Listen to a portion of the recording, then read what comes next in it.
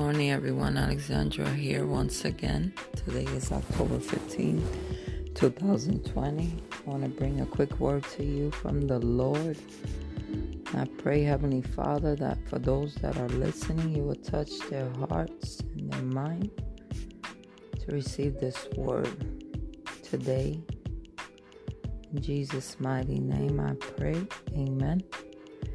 Today, the word of the Lord to you is Proverbs 6:16 through 19.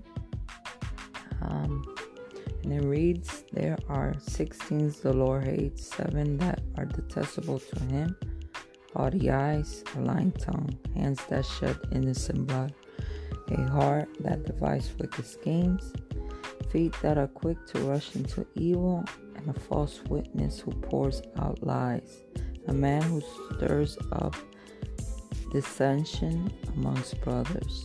Amen. In other words, this is the stuff that God hates. One part of it, right? 6 to 7 things. Right? Haughty eyes, a haughty person that's haughty is an arrogant person, a person full of pride. That's what haughty means. Another one is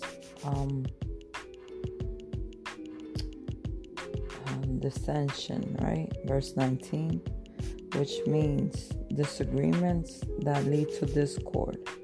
So, verse 17, haughty eyes, right? An arrogant person is full of pride. So, God don't like that.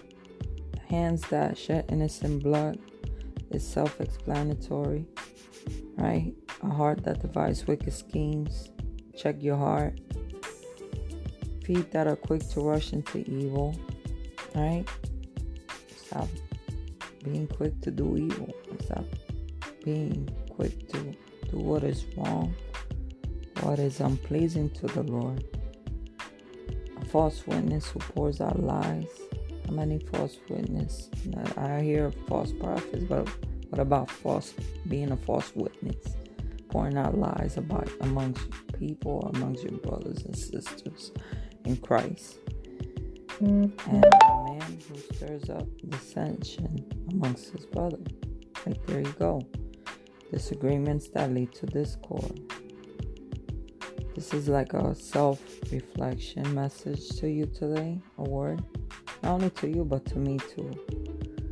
All I pray, and I ask that you pray to the Lord to forgive you if we have done any of these things.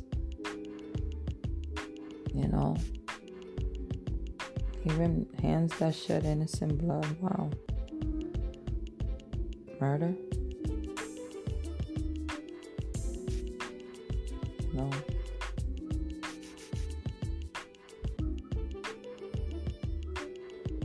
Something to think about, something to consider, like my pastor will say.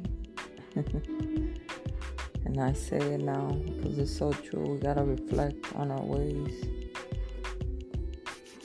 Amen. So be blessed by this word and enjoy your Thursday. God bless all of you. Amen.